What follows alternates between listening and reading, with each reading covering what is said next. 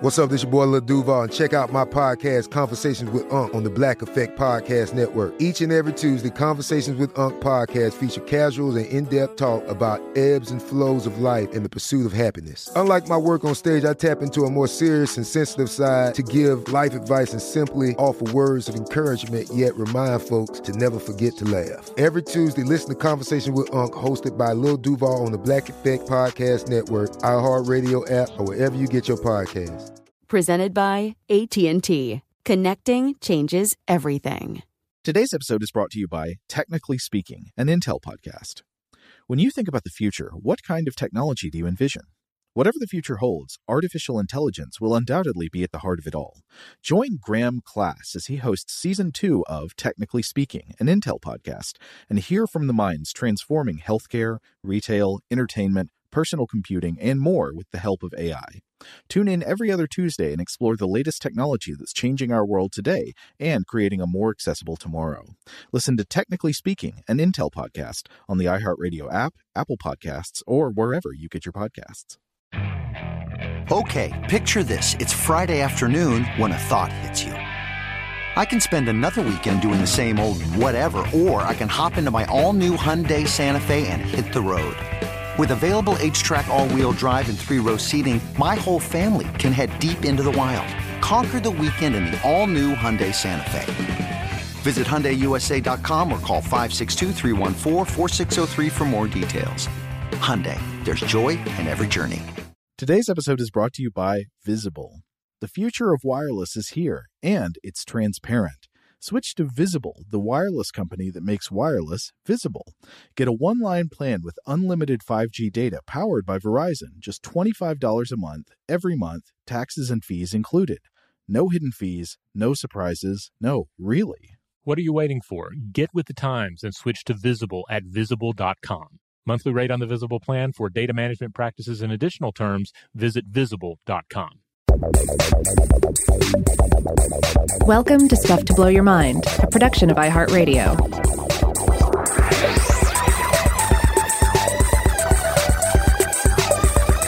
Hey, welcome to Stuff to Blow Your Mind. My name is Robert Lamb.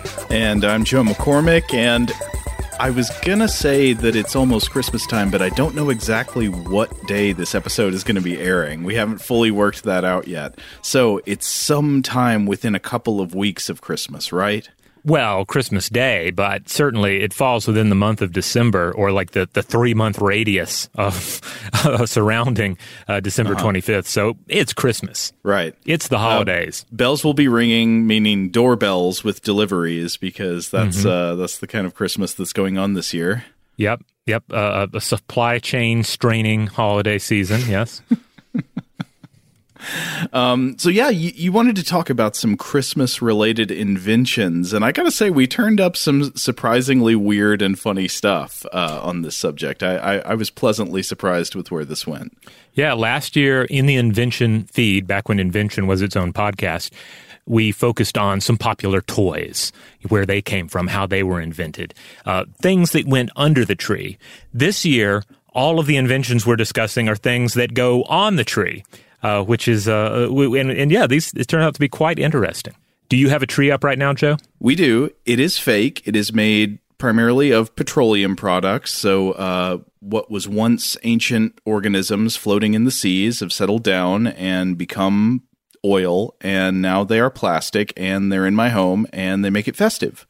Oh, nice. Well, we too have our tree up. It is a live tree, or at least one that was alive at some point, and it was cut free from the earth. And now it is in my living room, and I run a hose in from outside to give it more water every day or so. Were you always a live tree person, or was that a transition? I've just always been a fake tree family my whole life. We were always a live tree family, and we would do this thing. I think this is something my family picked up in Canada and then continued to do, and that is for the tree stand. Instead of having an actual tree stand, we had a bucket of rocks. So you'd put the tree stump in the bucket, and then you'd put big, sizable rocks around it, to fill it up. But there's still space for water, and then we'd pour water in. And I think we did that till one year the tree tipped over and rocks and water went everywhere. And then they decided, well, let's see about getting an artificial tree. And then they made the switch. But I've done both here in my own household. I mean, it's a trade-off, right? Like, because there's a nice smell to the fresh cut tree, but then you have to pick up the needles. You have to inevitably do a little sawing on it to make it function in your house. So, I don't know. I can go either way. I think conceptually, I'm very much a live tree person. I've just never, in actuality, been one. That's the power of habit and the power of family tradition, right? Like, if you were to present me these options afresh, as if I'd never celebrated Christmas before, I would definitely go live tree. But now I think I'm going to be plastic to the grave. I used to like the idea of doing a small tree because if you do a small little tree, it's less work, right? But now we have all of these. We've accumulated all of these family heirloom decorations. So we've got to put those on the tree. So you got to have a large enough tree to hold them. That's a very good point. As the ornaments that come as Christmas gifts that people give you when they don't know what else to give you for Christmas, as they accumulate over the seasons, they really do start weighing down those branches. All right. So like I say, everything that we're discussing in this episode, all the inventions are things that go on a Christmas tree. So we really need to lay the groundwork, especially for our first invention, Christmas tree lights, electric Christmas tree lights. Now, we always discuss what came before. Well, I mean, obviously, we have to talk about just the origin of the Christmas tree as much as we understand it. Now, there's a couple of different ways to consider this. You can think about the use of control fire itself for ceremonial purposes. This has a role in every culture. But here we're talking more specifically about the use of illumination technology combined with the form of a tree or an actual tree. Now, I know I read a legendary account. Something tells me this might not be necessarily true, but a legendary account involving Martin Luther and the origins of lighting up a Christmas tree. Yep. So this story, I guess, would post-date the invention of the Christmas tree itself because it assumes there's already a tree inside the house. But the story is that Martin Luther is out wandering one night, the Protestant reformer Martin Luther. Mm-hmm. I'm sure he's composing in his mind some extremely scatological screed against the Pope. And then he's wandering and he sees trees and he sees the stars behind the trees twinkling and shining through the branches. And he's like, oh, how could I recreate that at home? And the idea he comes up with is, well, let's put a bunch of candles in the branches of this evergreen. Yeah, it's a beautiful story, but as far as I can tell, it's just a story. Yeah, just made up. Yeah, much like another story, another myth concerning St. Boniface thwarting a pagan ceremony and somehow turning it into a Christmas tree. Again, it makes for a cool origin story, but there's nothing to it. Now, there's certainly, you get into the myth-making about the origins of the Christmas tree. Like, another thing to keep in mind is that we have a lot of what you can think of as auxiliary traditions. For instance, in England, prior to the use of Christmas trees, there were 15th and 16th century traditions involving bringing holly and ivy in during the winter and doing things with holly and ivy. There are Druidic traditions concerning mistletoe, and we've explored those on the podcast before. The winter maypole tradition has also some similarities, according to historians. Yeah, the general idea is that you could find something that was green in the wintertime, some kind of evergreen branch, if it was pine needles or holly or something, and you'd bring that into the home around the winter solstice. And the green decoration would help distract the family from the barren misery that is wintertime. But Christmas tree traditions themselves, where you'd actually cut down an evergreen tree and then bring it inside the house, or at least put it somewhere near the house or in the barn or in the home, that appears to begin among German-speaking peoples, maybe around the 16th century, though again, it's a little complicated because that seems to emerge from similar older traditions. But the Christmas tree itself looks like it comes around the 1500s. And this was not the only Christmas decoration tradition among German-speaking peoples at the time. Another German classic was what came to be known as the Christmas Pyramid, though I think this name comes after Napoleon's adventures in Egypt. It's not strictly a pyramid like the ones at Giza. You've seen this before. It's sort of a tapering miniature tower with platforms populated by angels with trumpets and other critters of that stripe. It's a little diorama.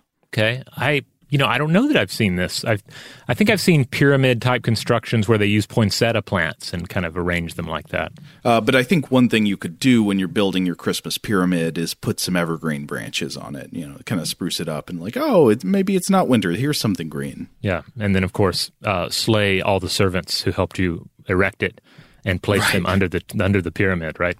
Yeah, and scoop the brains out of the angels through the nose. Yeah. Oh, man, an ancient Egyptian-themed Christmas tree would actually be quite lovely. I'm not sure who you would put at the top. Maybe Osiris. Maybe you could put Aten, the sun disk. I don't know. There's so much you could do. Now I want to make one, except I would not be permitted to do that. Now, I was looking more into the history here of the tree, and you pointed to the 16th century origins in Germany, and certainly that seems to be when we can really point to it and say, here's the Christmas tree tradition in action. But I was also reading from a book by Judith Flanders, Christmas, a Biography. She's a historian and writer with a specialty. Her main specialty, I think, is Victorian history. And she says that we can think of many of these earlier traditions as, again, precursors to the Christmas tree, and an association that had been forged between winter traditions and the tree were already growing around this time, especially in Germany. The origins, she says, seem to take us back to the early 15th century in Germany. There are records of a 1419 decorated tree in Freiburg, decorated with apples, flour paste, wafers, tinsel, and gingerbread. Flour paste wafers. Oh, boy. So Flanders points to documented traditions of paradise plays performed at the time and performed around Christmas that would have used an evergreen fir with apples tied to their branches in place of the tree of knowledge, a.k.a. the tree of the knowledge of good and evil, which of course is important to Judeo-Christian traditions and tied to the world tree myths in general. Right. So in the Paradise play, this would be reproducing the myth of the Garden of Eden, where Eve is tempted by the serpent to eat of the tree of the knowledge of good and evil, which Adam and Eve have been forbidden from partaking of. They can eat of the tree of life and live forever, but they can't know what's right and wrong. And once they eat of the fruit, then they realize they're naked and all kinds of bad stuff happens. God gets very angry. Yeah. It's a whole scene. Trust me. But at any rate, this would have been a tree standing in to represent that mythic tree. And the decorations would have included wool thread, again, straw, apples, things like nuts and pretzels. And, pretzels? Pretzels, which makes sense, right? You can make things out of pretzels, make curious shapes and all. It sounds good and also feels authentically German. This brings up a question I was talking about with Rachel recently, and something about this has me still a little bit steaming. Are you not supposed to eat a gingerbread house? I'm getting mixed signals about what the whole deal with a gingerbread house is. Because if you're not supposed to eat it, why are you making it entirely out of edible foods? I guess that's a redundancy. Out of edible things. And if you are supposed to eat it, why is it treated? I don't know. I'm very confused. Well, I guess part of it is that it's not just cookie or cake. It's load-bearing cookie or cake, right? Mm-hmm. I was always told, we're making a gingerbread house, but you can't eat it because the gingerbread is obviously just sitting out on the table and is not fit for consumption at this point. When you turn the lights off at night, you go to bed and you nestle in and get all cozy, the roaches come out. They crawl all over the gingerbread house, so they eat little bits off of it, and then they scurry away in the morning. So if you go and take a bite, you just know who you're eating after. Exactly. Yeah, that's all a good reason not to trust it. Unless, I guess, you're very controlling with your gingerbread house. It goes into the refrigerator when you're not using it. I mean, I could see that as working, and that could be fun. But otherwise, you don't eat the house, you eat the men. You eat the gingerbread men. Voiced by Gary Busey. Yeah. All right, so this tree becomes popular. In fact, it becomes so popular, it outlasts the popularity of these paradise plays. And it becomes this holiday tradition. It is the Christmas tree. It is the Weihnachtsbaum. So Flanders writes that the oldest Christmas tree market was apparently in Strasbourg, just over the current German border in France in the 17th century. And Flanders points to the first decorated indoor Christmas tree as being tied to 1605. Again, the decorations seem to include things like apples and sweets. And they became quite popular in the Strasbourg region with, actually there were 15th century laws put in place at one point to limit the number of trees per household. Oh, this is not the last place we're going to encounter laws regulating Christmas trees. Yeah, I mean, people, they get upset about the war on Christmas, but wars must be waged against Christmas to keep it from getting out of control, right. Because it will. This is a centuries-long tradition. Yeah. Now, speaking of the traditions, though, we often, especially here in the United States and certainly in England, you think of it as being firmly rooted in English-speaking peoples, right? But the tradition didn't actually travel from Germany to England till the final quarter of the 18th century. Flanders points to the Goethe novel The Sorrows of Young Werther from 1774, which was translated into English and includes a description of a tree not only with organic decorations, but with lights. So I had to look it up, and you can find this text in full on the internet. But here's the juicy part. Quote, "He began talking of the delight of the children, and of that age when the sudden appearance of the Christmas tree, decorated with fruits and sweetmeats, and lighted up with wax candles, causes such transports of joy." The tree lighted up with wax candles is going to cause such transports of something. Yes. So another big thing that was involved in the transfer of the Christmas tree tradition to England. In 1789, the German wife of George III suggested they erect, quote, "an illuminated tree according to the German fashion." And so you see it making the leap over into England. Mm-hmm. Now, as for the Christmas tree in North America, this is interesting. Flanders writes that it may have been here in North America as soon as 1786. Quote, "In North Carolina that year, a member of the Moravian Brethren accused an apprentice of cutting down a small pine tree on Christmas Eve, the day on which trees were customarily erected in Germany."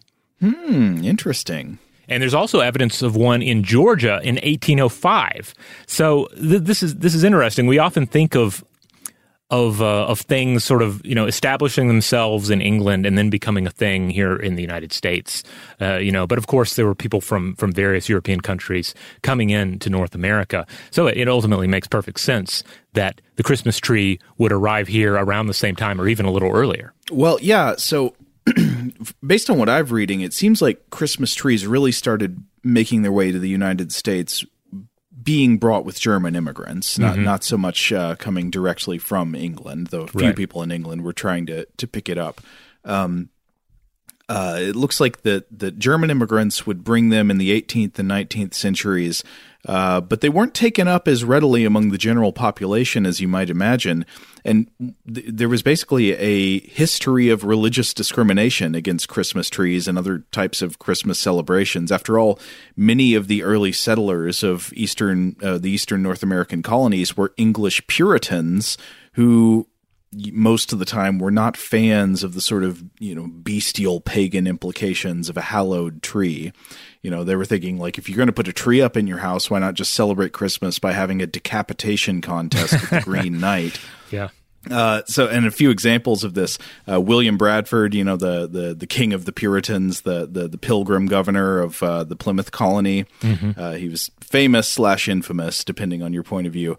Apparently, in one instance, Bradford just went ballistic and chewed out a bunch of people in the Plymouth colony for trying to take the day off on Christmas. So, Bob Cratchit's out in the street hanging out on Christmas morning, and Bradford sees him and just his eyes glow red.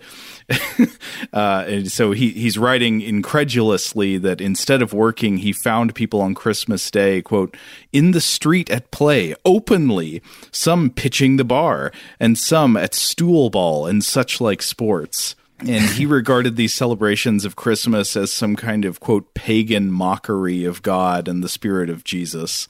So I think Bradford's idea of Christmas is you go to work and then maybe you go to church, but you do not decorate, you do not play, you do not take the day off, you do not sing. That is all satanic mischief. Yeah, he really sounds like the Grinch here. Yeah, totally. And there were some other examples that I found cited in a History.com article I was reading called The History of Christmas Trees. So one of them was about Oliver Cromwell, not in the colonies, but back in England, English Puritan leader, one of the victors of the English Civil War and becoming Lord Protector. He did not like what he called the heathen traditions of things like Christmas carols or decoration of trees or, running around acting merry. That was all kind of desecration of what he called the sacred event of Christmas. And this article also says, quote, in 1659, the General Court of Massachusetts enacted a law making any observance of December 25th other than a church service a penal offense. People were fined for hanging decorations. The stern solemnity continued until the 19th century, when the influx of German and Irish immigrants undermined the Puritan legacy.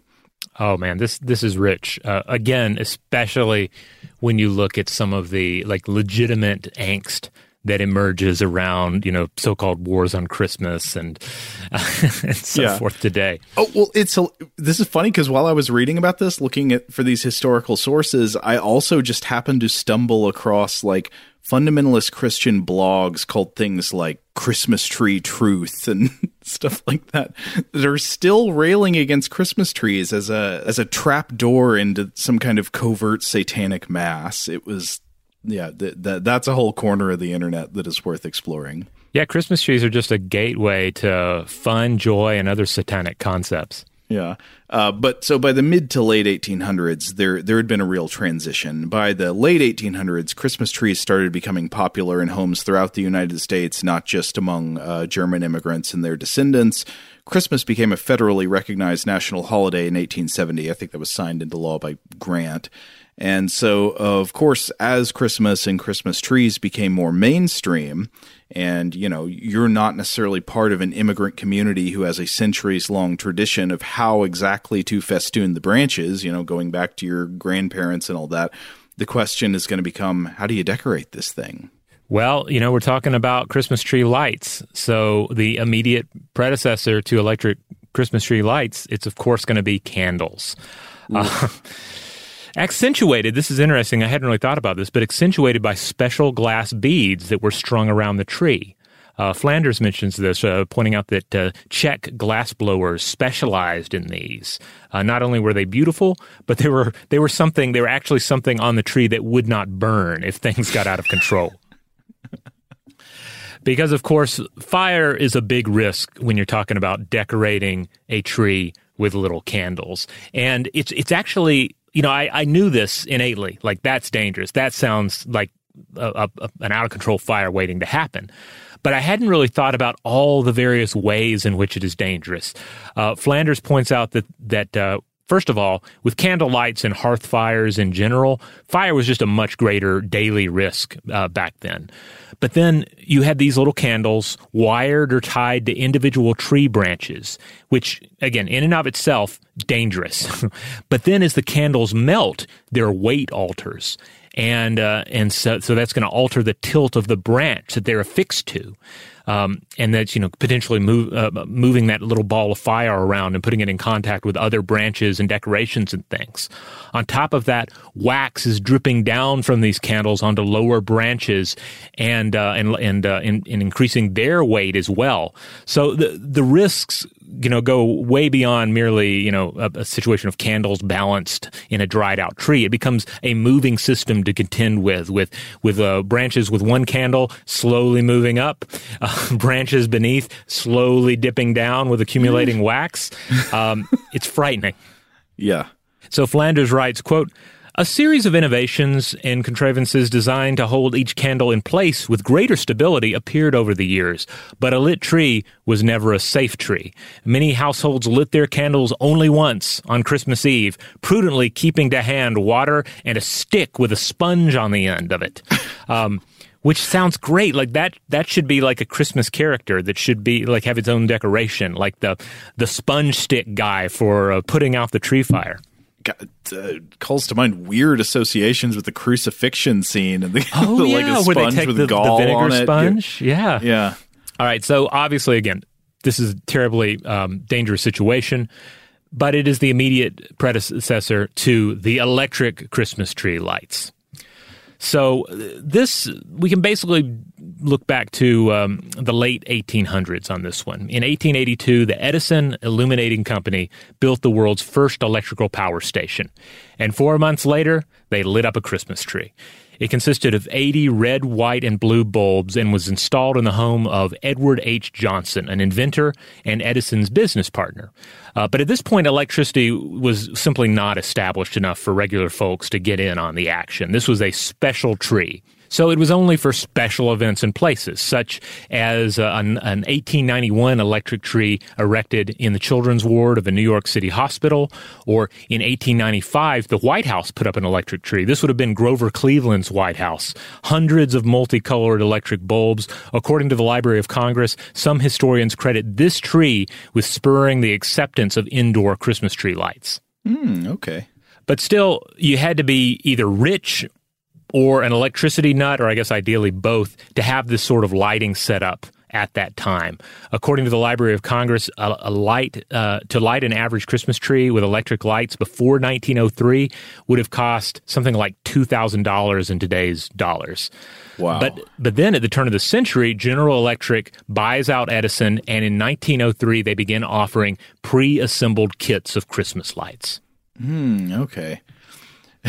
Sorry, I'm trying to imagine. So one of the things that predated electric lighting indoors in homes was you would have gas-supplied lamps, right? So you'd actually, kind of like the wiring in today's home, you'd run gas pipes up through the walls, and they'd have a little output where you could attach a lamp, and they would be powered indoors. Could you have a gas-powered Christmas tree? So like the gas pipe runs up the trunk, and then it goes out through some of the branches. They're just pipes around through them, and then they're just lamps all up and down. I like this idea of an unholy gas punk Christmas tree. She does not mention it as being a reality, but man, there's got to be some wacky inventor who tried it and exploded. If not, I really just doubt the ambition of inventors in the 1880s. So anyway, they put out this kit, and Fleming quotes the brochure that comes with it. It says, quote, "Miniature incandescent lamps are perfectly adapted to Christmas tree lighting. The element of danger ever present with candles is entirely removed, as well as the inconvenience of grease, smoke, and dirt. The lamps are all lighted at once by turning of a switch, will burn as long as desired without attention, and can be readily extinguished. No stick with a sponge required." That sounds far preferable. Flanders details this as a string of 28 one-candle power miniature Edison lamps. It costs $12, and I believe that breaks down to something like $350 in today's money, which, to be clear, is the sort of sum people are still paying and well beyond that for their various holiday decorations. When you were growing up, was there anybody in the town where you lived who was like the house that everybody in town knew about that would just go bonkers at Christmas and put up what looks like $1 million worth of Christmas decorations in their yard and everybody drive by at night? Yeah. There were several of those Griswold households around. You would drive out to see them. They were destinations. Of course, now we have so many inflatable decorations, which are cool, but I feel like that takes away some. It doesn't take anything away from the decorations, obviously, but there are all these other exciting ways to decorate a house for the holidays now that don't necessarily involve lights. But at the time, even in 1903, it sounds like you had some pretty cool options. Fleming points to some Austrian-produced strings of lights, quote, "with bulbs shaped like fruit, flowers, and animals, or snowmen, or Santas." And the cool thing about these were apparently battery-powered and could be used in houses that didn't have electricity, which is again, an interesting innovation because, again... 1903. Yeah. And by the start of World War I, around 1914, prices dropped to the affordable range of $1.75. So it just became, you can just see the situation. More and more houses are getting electricity. More and more households are cool with the idea of having electricity in the home on the Christmas tree. I also understand that there was an insurance boost to having electric lights on your tree as opposed to candles. And then it just becomes more and more affordable, so more and more people buy into this. According to the Library of Congress, American Albert Sadaka also helped popularize tree lights. His family owned a novelty lighting store, so he was well positioned to cash in on this. As a teenager in 1917, he reportedly realized the demand, and in 1920, Albert and his brothers organized the National Outfit Manufacturers Association, or NOMA, which became the NOMA Electric Company, and they ended up cornering the Christmas light market until the 1960s. Wow. And NOMA was responsible for a number of key innovations during their reign of Christmas terror, including bubble lights. Do you remember bubble lights, Joe? I don't know what that is, no. You don't? Oh, okay. I believe I had an aunt or two even that still had these on their trees when I was a kid. These were a 1946 innovation. These consisted of liquid-filled vials of toxic methylene chloride. And the methylene chloride has a very low boiling point, so the heat of an electric bulb is enough to make it bubble, which looks cool on a Christmas tree. But again, toxic vials of bubbling liquid. Methylene chloride is also known as dichloromethane, and I think it is used as a paint thinner or like a paint stripper. Yeah. So I'm not jealous that I don't have these in my house, and I'm not sure. There might be some more acceptable form of bubble lights out there today, but I would love to hear from anyone out there who has memories of bubble lights or has some sort of updated version of the technology now, or just anybody who has memories of older models of Christmas tree lighting. Because, of course, nowadays, it's all pretty much LED. The system seems to be pretty much refined. The technology seems to be pretty stable with just varying degrees of like smart technology involved in how they function. Like I think nowadays you can get an artificial tree with lighting still already installed on it. And you can decide like the frequency of the twinkle. You can decide like what the colors are going to be just, on the fly. Oh, sorry to whip us back. I think I just remembered another use of dichloromethane, which I think it's the liquid that's in the Dippy Bird. Oh, yeah, the Dippy Bird, the water drinking bird automaton. Yeah. Huh. Well, there you go. That makes sense. Well, anyway, I'm going to order some dangerous vintage bubble lights. I'm sure you can get them on eBay. Oh, be careful. Please be careful out there. I'd also love to hear from anybody who still decorates at all with candles. I imagine some people still do this, at least for that one lighting, but I just don't know. I don't think I'm brave enough to try it, even if I did have a sponge on a stick. Shout out to Astepro for sponsoring this episode and providing us with free samples. Rob, as the local host with allergies here, they sent you some of their nasal spray to treat your allergies. What was your experience like? Yeah, that's right. I always wrestle with the pollen a bit when it rolls in during the spring, so they sent me the little nasal spray. I tried out the product, and yeah, it sure did help me get on top of my symptoms for the day. And it's so fast-acting, it was already kicking in before I left the house. Astepro is a first-of-its-kind nasal allergy spray. It's the fastest 24-hour over-the-counter allergy spray. It starts working in 30 minutes, while other allergy sprays take hours. Astepro is the first and only 24-hour steroid-free allergy spray. Astepro delivers full prescription-strength indoor and outdoor allergy relief from nasal congestion, runny and itchy nose, and sneezing. Get fast-acting nasal allergy symptom relief with Astepro. Go to asteproallergy.com for a discount so you can get Astepro and go today. ASTEPRO allergy.com. Astepro and go. Use as directed for relief of nasal congestion, runny nose, sneezing, and itchy nose due to allergies. Today's episode is brought to you by eBay. eBay Motors is here for the ride. Remember when you first saw the potential? And then, through some elbow grease, fresh installs, and a whole lot of love, you transformed 100,000 miles and a body full of rust into a drive that's all your own. Look to your left. Look to your right. It's official. No one's got a ride like this. There's nothing else that sounds like, feels like, or looks like the set of wheels in your garage. With over 122 million parts, you can make sure your number one ride or die stays running smoothly, so there's no limit to how far you can take it. Brake kits, turbochargers, engines, exhaust kits, roof racks, LED headlights, bumpers, whatever your baby needs, eBay Motors has it. And with eBay Guaranteed Fit, it's guaranteed to fit your ride the first time, every time, or your money back. Plus, at these prices, well, you're burning rubber, not cash. Keep your ride or die alive at ebaymotors.com. Eligible items only. Exclusions apply. Get emotional with me, Radhi Devlukia, in my new podcast, A Really Good Cry. We're going to talk about and go through all the things that are sometimes difficult to process alone. We're going to go over how to regulate your emotions, diving deep into holistic personal development, and just building your mindset to have a happier, healthier life. We're going to be talking with some of my best friends. I didn't know we were going to go there on this.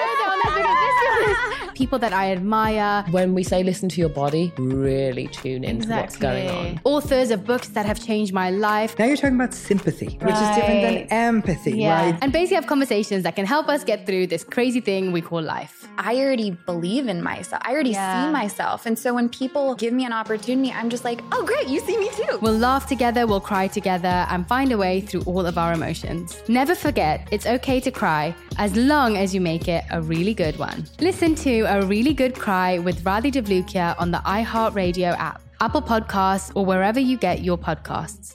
The Therapy for Black Girls podcast is an NAACP and Webby Award-winning podcast dedicated to all things mental health, personal development, and all of the small decisions we can make to become the best possible versions of ourselves. Here, we have the conversations that help Black women decipher how their past inform who they are today and use that information to decide who they want to be moving forward.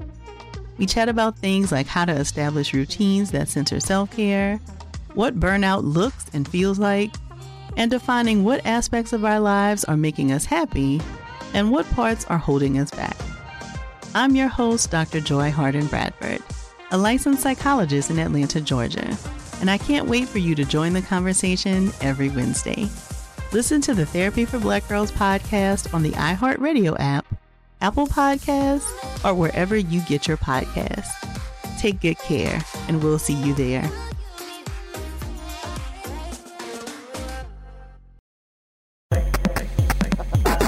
Okay, so put down your sponge on a stick because I want you to picture another element of a classic Christmas tree. Picture like the vintage 1950s American Christmas tree, the kind like you'd see in A Christmas Story and that kind of thing.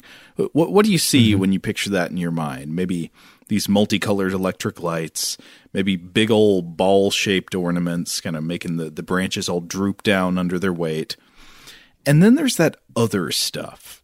Stuff that makes it look like the tree is dripping, shiny, metallic gack. Like a cassette tape has barfed silver pasta all over the festive branches. Yes, and over the floor and just over the house in general.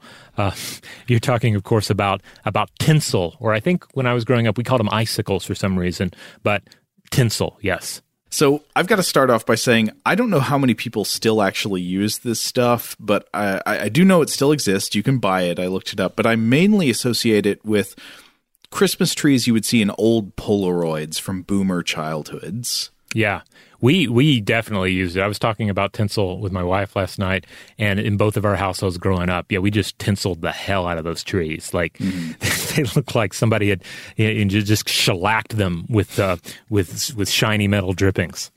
So what is tinsel, and where did it come from, and where did it go? Well, so remember that the tradition of the Christmas tree, it ties into even older traditions, but it goes back at least as far as the 16th century in Germany. So what came before tinsel in this context? Apparently literal icicles, because one thing I've read is that a common understanding of the purpose of tinsel is to resemble icicles hanging from the branches of an evergreen tree and glimmering in the sun. Now, if the tree is inside your house, it will not do to have icicles hanging from it unless you have a really, really cold house or you don't mind having a really wet floor after they melt.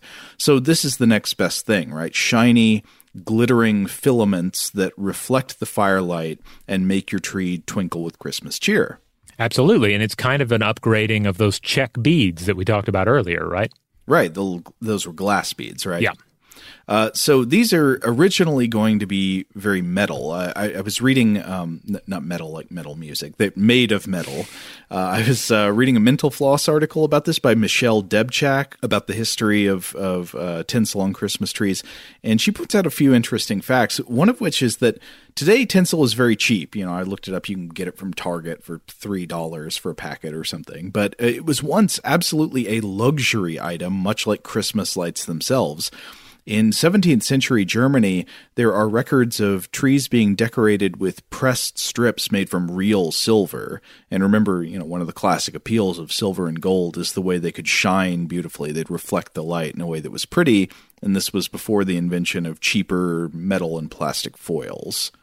So I was looking for more on the history here of about tinsel, and I found an interesting book by Bernd Brunner called Inventing the Christmas Tree, published by Yale University Press in 2012. And Brunner has some interesting things to point out here. Brunner says that, quote, tinsel was probably inspired by the so-called Lianische Drahthe, which he says was introduced by Huguenots from Lyon. I think Lianische Drahthe means Lyonese wire. And this would be, quote, silver or gold-plated copper wire that was originally a byproduct of metalwork. It is reminiscent of the silver thread that was woven into church vestments in the Middle Ages. For a long time, tinsel, also called silver-plated sauerkraut in colloquial German, was cut from tinfoil. It is reminiscent of a thin icicle, but it could just as well bring forth summery associations. And then he quotes a German writer who's a German realist author named Theodor Storm in a passage from 1884 where he's describing some stuff going on around Christmas. He says, quote, on the Sunday before Christmas, my friend Peterson brought a sack filled with a marvelous silver thread. The tree, wrapped in this fine silver thread, looked like a flying summer. But Brunner also notes that a variation on the silver tinsel was known as angel's hair, fairy's hair, or baby Jesus's hair. And he says this was also a type of fine metal thread. Oh, now that's interesting. First of all, I'm picturing Jesus, adult Jesus, with like a full head and beard of like straight up silver metal hair. But it also reminds me, I remember talking to someone from the Czech Republic, and they were talking about the tradition of the baby Jesus lowering gifts down, I think on like a golden or metallic string. So I wonder if that's connected to this tradition. Well, like Jesus with a fishing pole, like the man on the moon. Kind of, I guess. Dipping them down. Baby Jesus from on high, using like this silver cord, really like a space elevator. That's very good.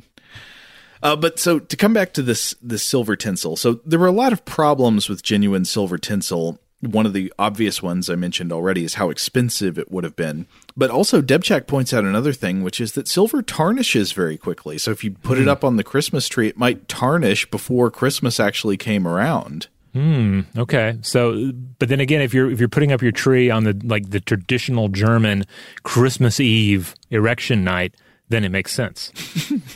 They don't call it erection night, obviously, but that is the night that you erect the Christmas tree. Okay, yeah, maybe. I'm not sure when exactly the tinsel would go up and in what context, but there were problems with it maintaining its sheen for as long as you would want it to, especially since it's expensive stuff. Yeah. So, this might be problems with trying to use it year after year. If it was made of actual silver, you would probably want to do that, right? But in the early 1900s, manufacturers in the United States were making tinsel out of cheaper and more durable shiny metals like aluminum and copper. But there were still some problems with the new models because aluminum paper-based tinsel was highly flammable. Again, this is going to cause problems when you want to light up your tree, right? Mm-hmm. But then also, during World War I, copper was in high demand for wartime production, and so that made it a poor choice for, frivolities like holiday decorations. So what could come in to save the day? What other metals could come in to be your cuddle friend for Christmas time? Oh, I don't know. Cobalt? I know you know where I'm going with this. Oh, not lead. Yep, lead. Oh. So to read from Debchak's article here, quote, LED revived tinsel from obscurity, and soon it was embraced as a standard Christmas component along with ornaments and electric lights. It became so popular in the 1950s and 60s that tinsel is often thought of as a mid-century fad rather than a tradition that's been around as long as Christmas trees themselves. With so many synthetic decorations becoming available around Christmas time, tinsel made from metal was considered one of the safer items to have in the home. A 1959 newspaper article on holiday safety reads, quote, "Tinsel is fairly safe because even if the kiddies decide to swallow it, it will not cause poisoning." Folks, you probably should not use tinsel based on lead at all, and you definitely should not let the kiddies decide to swallow it. And this became quite clear, obviously, by the end of the 60s. I mean, starting in the mid-60s, you had great scientists like Claire C. Patterson, the Lord of Lead, who we've talked about before, talking about the dangers of lead in the environment and dangers of lead being incorporated into the body. By the early 70s, the message was really out, and there was, widespread backlash against the total infiltration of lead into every corner of our existence. This is the era when you get like the banning of leaded gasoline and things like that. And of course, this eventually also led to the discontinuation of lead in many consumer goods, including tinsel. So if you buy tinsel today, it's probably going to be made out of mylar or polyvinyl chloride with a shiny finish. You're going to get probably some kind of plastic product. But despite the fact that you can still buy it, I have noticed I don't really see it very much anymore. I mean, obviously somebody's still using it because you can still get it. But my question is, what happened to tinsel? I wonder if modern versions of it just have too many associations with the post-war plastic boom kind of energy, if it just seems too synthetic. Because Brunner writes of a countervailing force against tinsel in all of its forms. In one paragraph in his book, he says, quote, "At the end of the 1870s, there is documentation from Carinthian Gale Valley in southern Austria that a thick spruce, free of all decoration, was placed in the corner of a farmstead as a sign of silent joy. On frosty cold winter mornings, the tree, now covered with little icicles and illuminated by the sun's rays, shimmered like a Christmas tree covered in lights without any tinsel or fairy's hair. The wild beauty of the tree sufficed." And this kind of brings us back to what we were talking about at the beginning, like the fake tree versus the real tree. I feel that real tree drive, even though habits have prevented me from ever going there. And the real tree drive, I think, feeds into maybe a more total rejection of things that remind you of synthetic industrial products when you're decorating for Christmas. Yeah, I do admire those really organic trees you see sometimes where they're using strung popcorn around it, and maybe getting back to the use of apples and so forth.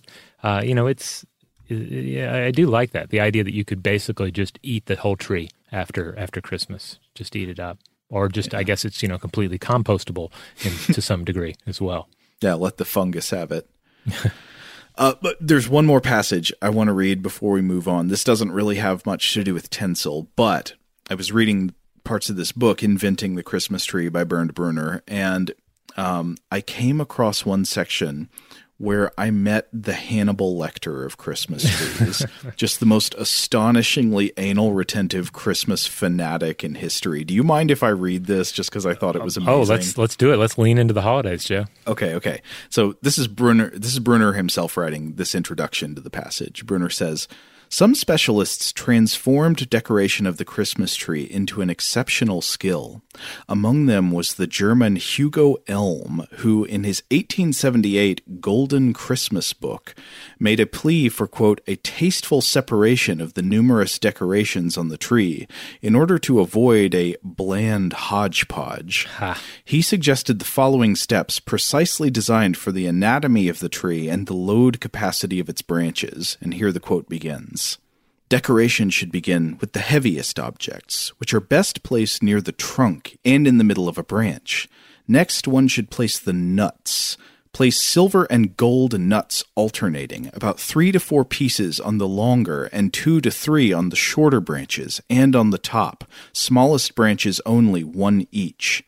The golden and silver pine cones, in contrast, should be placed farther forward in the second third of the branch, as calculated from the trunk outward. Marzipan and sweets are best placed in between two nuts. Shiny glass balls, fruits, and the like are to be placed preferably on the upper branches in order to enjoy the effect of their refracting rays of light. Metal coils and tinsel are spread out at the tips of the secondary branches, for these are thinner and are more likely to sway than the thicker main branches. And small baskets and nets made of paper are placed on secondary branches.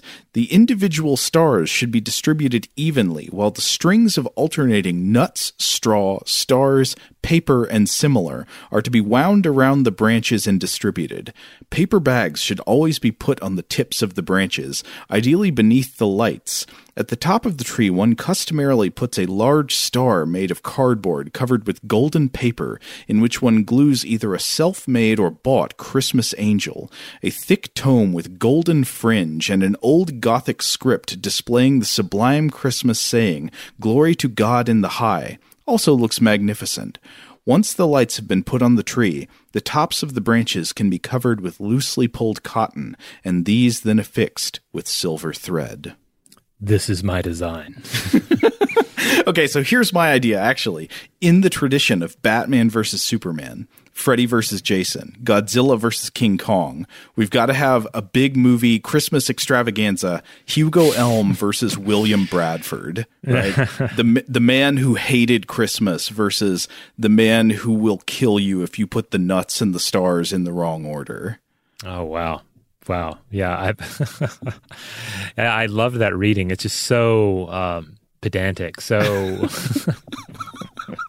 so tyrannical concerning the decoration of the Christmas tree. Today's episode is brought to you by eBay. eBay Motors is here for the ride. Remember when you first saw the potential?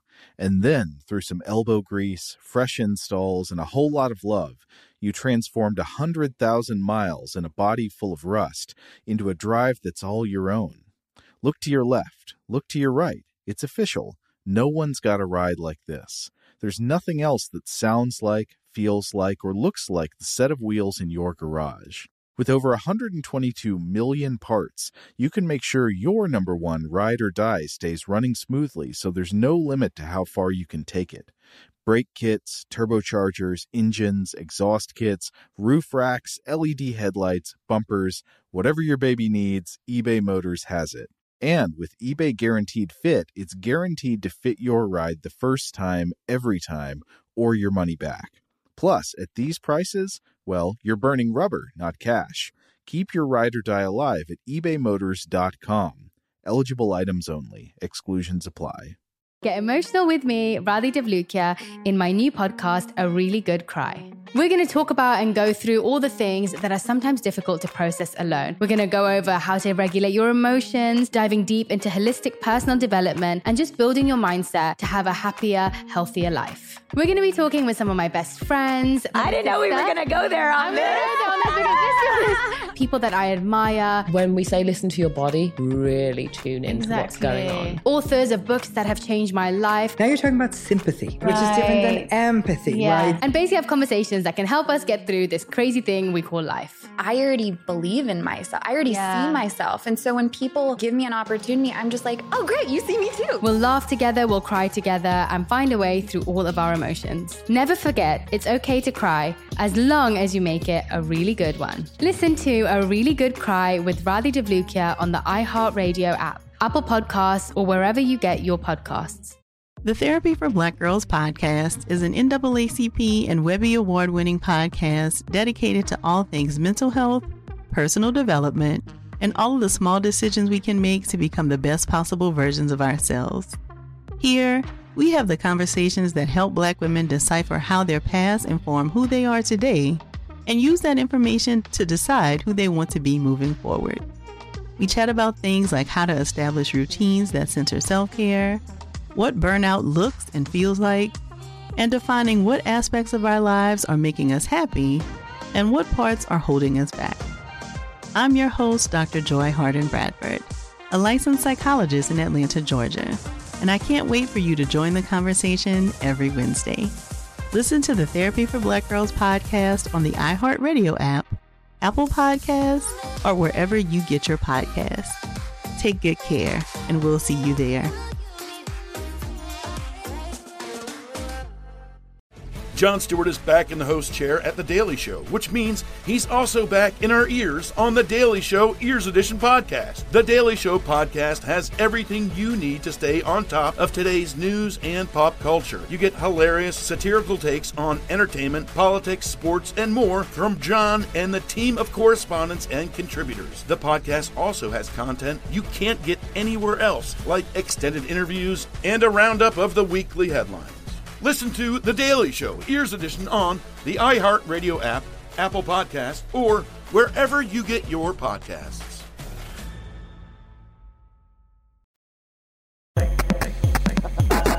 Right there at the end, though, he mentioned the star, the angel, the tree topper. Mm-hmm. Joe, what's your tree topper? Oh, I don't know the answer. I could go check right now. Let me. I'm going to have to ask you to go check. Play some waiting music in the meantime. All right.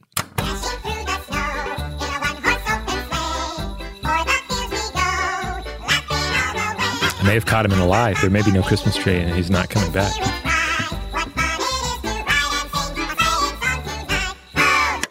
Oh, it's anticlimactic. It's a star.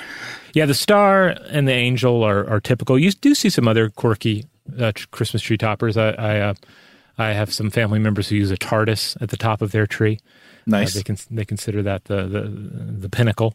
But of course, one of the big ones is either the star or the angel. So for our final section in this episode, I wanted to talk about the angelic tree topper.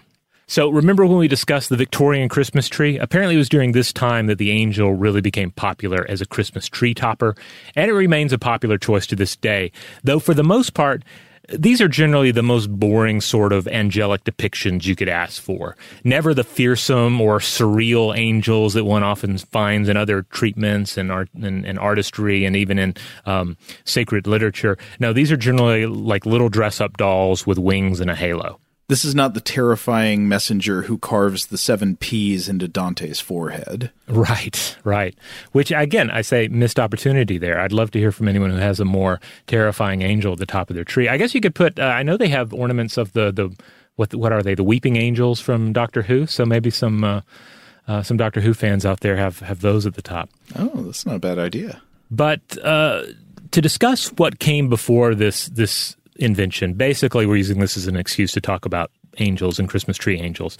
Basically, the angel at the top of the Christmas tree is there because the angel Gabriel factors into the Christmas story. Gabriel is the angel of Annunciation, the messenger of the Almighty God that informs Mary that she is pregnant with the Son of God. And just to give you a taste of the original Bible literature here, this is from the King James Version, Luke 1:26 through 27. And in the 6th month, the angel Gabriel was sent from God unto a city of Galilee, named Nazareth, to a virgin espoused to a man whose name was Joseph, of the house of David, and the virgin's name was Mary. I believe it's also in the Gospel of Luke that the angel later at the birth of Jesus appears to the shepherds and tells them the good news that unto them a Savior is born. Right, and I think that if I'm not mistaken, that angel is not named, but it's often assumed that it might be the same angel, or I guess maybe angels working for Gabriel. It's all a little vague. But Gabriel is often referred to as the herald, a.k.a. Herald Angel. You may have heard of him. He's in Hark the Herald Angel Sings. But Gabriel is also sometimes referred to as the angel of death, or the one who will blow the final trumpet before the end of time. He's also sometimes described as a deathbed angel who eases people into the next life. Yeah, the actual characteristics and individual identities of the angels and their hierarchies are not really explored in what's usually considered canonical biblical literature, but a lot of sort of apocryphal and, extra canonical works. Now, here's a fun fact. According to Carol Rose, who I often refer to for various mythical and fanciful creatures, Rose points out that the word angel derives from the Greek angelos and would have been pronounced with a hard G up until the end of the 13th century, in line with Old English and Teutonic traditions, but then the French influence softens it. That's interesting. Now, when you see the word angel appearing in like the Bible, that comes from a word that originally just means messenger. So like the angels are the messengers of the divine realm. Yeah. Yeah. Sometimes that message takes the form of announcing a birth. Sometimes it's more the destruction of an entire city, that sort of thing. But I have to say, growing up in Christianity, I often gravitated towards the weirdness of angels because they were supernatural outsiders, demigod-like travelers. And there's, of course, a ton of interesting material built up around them, from their depiction throughout art history to their place in occult magic, to their treatment in modern popular culture, and also in the spiritual warfare fundamentalist theology that was popular back in the 1990s, and I guess is probably still popular in some circles. Oh, yeah. But, angels were just this deeply weird concept that was just an accepted aspect of religious reality. Well, yeah, there is a funny irony in like the insistence of the idea of monotheism, and yet there are these heavenly beings called angels, and you might say, well, but they're heavenly beings, but not gods. And then you just get into sort of like hair splitting over what the meaning of God is, because a lot of the things that are called gods in what are openly acknowledged as polytheistic religions actually in many ways are similar to what people believe about angels in, say, Christianity. Yeah, because if you were like I was sometimes, if you're bored in church and you pick up the Bible and you're like, well, I'm going to read some angel stories, you're going to be a little disappointed because there's actually not much angelic action in the Bible. Just a handful of occurrences, and there's nothing to explain why they exist. There's no origin story or anything for the angels. Though if you want to get into stuff outside the biblical canon about where the angels come from and all that, you get into some wild and awesome territory. Yeah, there's a lot of great fan fiction that emerged throughout history about this, where people are like, we got to explain these guys, where they come from. So I was looking into this a little bit for this episode, and I read The Archangel Gabriel in History and Tradition by Roxana Eliana Yavashi. And Yavashi points out that the reason that angels are basically taken for granted, both in Judaic and Christian traditions, is that you did not need to explain them. They are already part of our supernatural understanding of everyday reality in the world. The author points out that Hebrew ideas of angels were influenced by Babylonian angelology and also by Zoroastrianism. So the idea, as they explain it, is that while angelic beings, demigods, and various intermediaries that serve primarily as messengers or sometimes agents of another sort, they certainly factor into various religious systems, including the polytheism of ancient Egypt. But while they factor into polytheistic pantheons, they are a necessity, they write, for monotheistic religions, as the monotheistic God is ultimately faceless, or at least does not reveal its face to humans. So for a God of gods to do human-like things, it has to send a human-like messenger. Oh, that's kind of interesting. Now, I would say that the idea of the monotheistic God as a like faceless, disembodied kind of spirit that has no form of its own is a much later understanding of that. I mean, I think the earlier visions of that God would give him a body and give him much more recognizably human-like features. Right, yeah. And as the author points out, again, you have various messengers and agents popping up in various polytheistic religions. And of course, I instantly thought about the avatars in Hinduism, by which a single divine entity may take various forms, some much more human than others.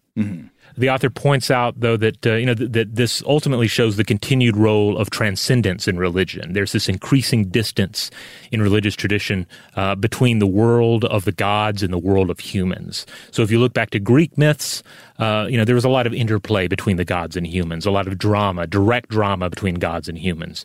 You look to the Egyptian model, and there's also this sense that this is all happening in the same world, in our world. But then there's this growing distance between the place where God is and the place where humans reside, and it then necessitates these holy intermediaries, where instead of God showing up and saying, hey, I'm a bit ticked at you over this, an angel's like, hey, God sent me. Yeah, he's not really happy about this whole Apple thing, or he said to call off the whole sacrifice your kid thing. Yeah, I just got the message too. Middle management. Yes. Now, just as angels don't really have a huge presence in the Bible, they're also rarely named. Gabriel is the first angel mentioned in the book of Daniel, and he doesn't have a lot of peers. Mostly it's just Michael the archangel as the other named angel. And as the author points out here, Gabriel winds up doing quite a bit of the heavy lifting. He interprets Daniel's visions in the Old Testament. He appears to Zacharias and announces the birth of John the Baptist in the New Testament. Of course, appears to Mary, like we already mentioned. And then in Islamic tradition, he reveals the Quran to the prophet Muhammad. Oh, okay, yeah. And of course, he has other adventures outside of these books as well. Various, myths, legends, even pop cultural examples. For instance, Gabriel shows up in various bits of Jewish legend and lore, various bits of Islamic legend and lore. So he's associated with the moon in early Jewish writings, as well as in medieval Christian astrology. In Moroccan traditions, he is Sidna Jebril, according to Carol Rose, and is said to have delivered to Adam all the tools that he needed to survive outside of paradise, which kind of makes him sound like a Prometheus figure. Oh, yeah, totally. Though also, I would say in the Garden of Eden story, the serpent itself is very much a Prometheus figure. That's right, yeah. I read that in Northern English traditions, we've mentioned the Wild Hunt and various death dogs and hellhounds on the show before. Mm-hmm. There are also the Gabriel hounds, which are, basically just death dogs of the Wild Hunt. And then, of course, we have some very memorable performances from recent film history in which somebody plays Gabriel. Tilda Swinton played a rebel Gabriel in 2005's Constantine, which was maybe not to see that. Yeah, I remember it as being fun. I haven't seen it since it came out. It's probably an imperfect adaptation of the comic book character, but it has a lot of fun weirdness in it. I mean, Tilda Swinton as a rebel angel. What's his name? Plays the devil. What's his name? He played Dino Velvet in 8mm. Hold on, looking it up. Viggo Mortensen? No, you're thinking of the next film we're going to talk about. Geez, sorry. Peter Stormare? Yes. He plays a wonderful kind of like coked up Satan in that film.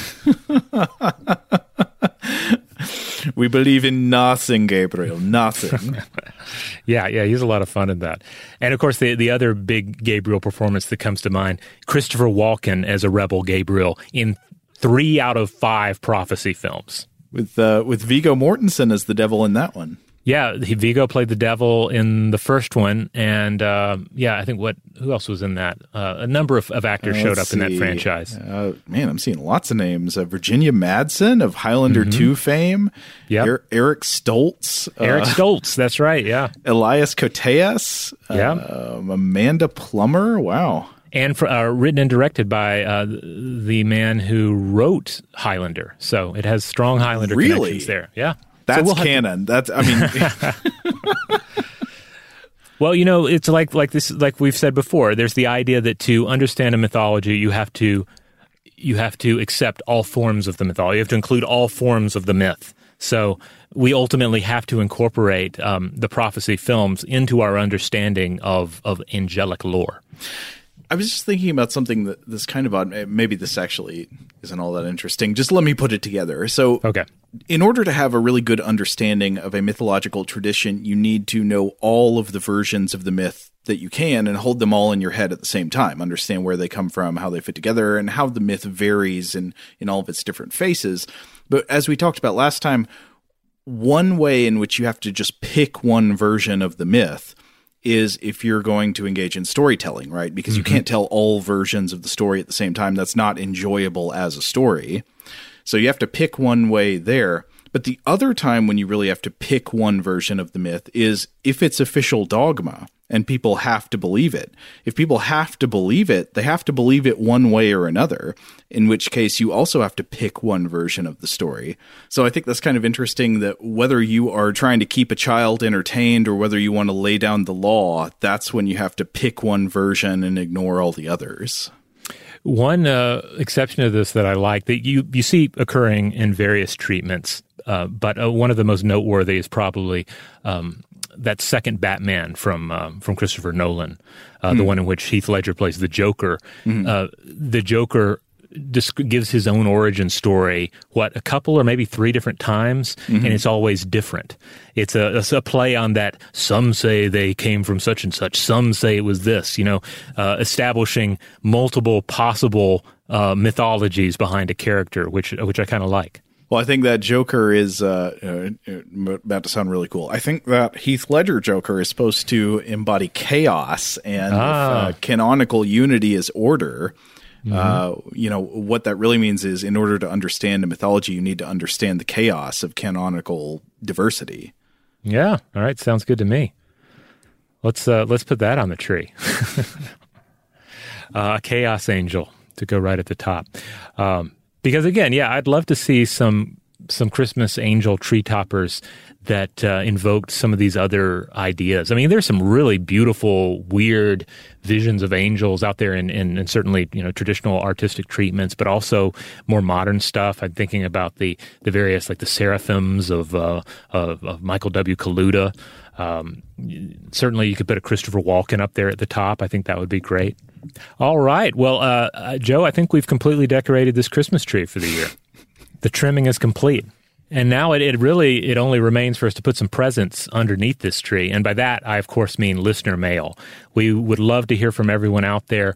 If you have some sort of a Christmas tree or holiday decoration tradition that ties into what we've discussed here, we'd love to hear from you about it. It's certainly not just Christmas decorations. I'm very interested in very secular holiday decoration traditions, or some version of holiday traditions that also meld with other systems of faith or mythologies or fandoms. I think that's all on the table, and I want to hear about it. Does anybody decorate their tree according to the strict instructions of Hugo Elm with no deviations whatsoever? If so, I want to know about that. Oh man, I want to see a Hugo Elm tree now. It's basically like, to come back to the Bible. It's like the instructions of how to build the tent that houses the Ark of the Covenant. It's so specific that surely somebody's recreated it. You shall decorate as the commandant says. All right. In the meantime, if you want to check out other episodes of Stuff to Blow Your Mind, you can find us wherever you get your podcasts. And wherever that happens to be, we just ask that you rate, review, and subscribe. I think you can still go to StuffToBlowYourMind.com, and that'll send you over to our iHeart page. And if you go there, there's a place to click for our store, and you can buy a shirt or something with our logo on it or a cool monster on it. There are a couple of listener-created designs in the mix as well that are pretty exciting. Huge thanks, as always, to our excellent audio producer, Seth Nicholas Johnson. If you would like to get in touch with us with feedback on this episode or any other, to suggest a topic for the future, or just to say hello, you can email us at contact@stufftoblowyourmind.com. Stuff to Blow Your Mind is a production of iHeartRadio. For more podcasts from iHeartRadio, visit the iHeartRadio app, Apple Podcasts, or wherever you listen to your favorite shows.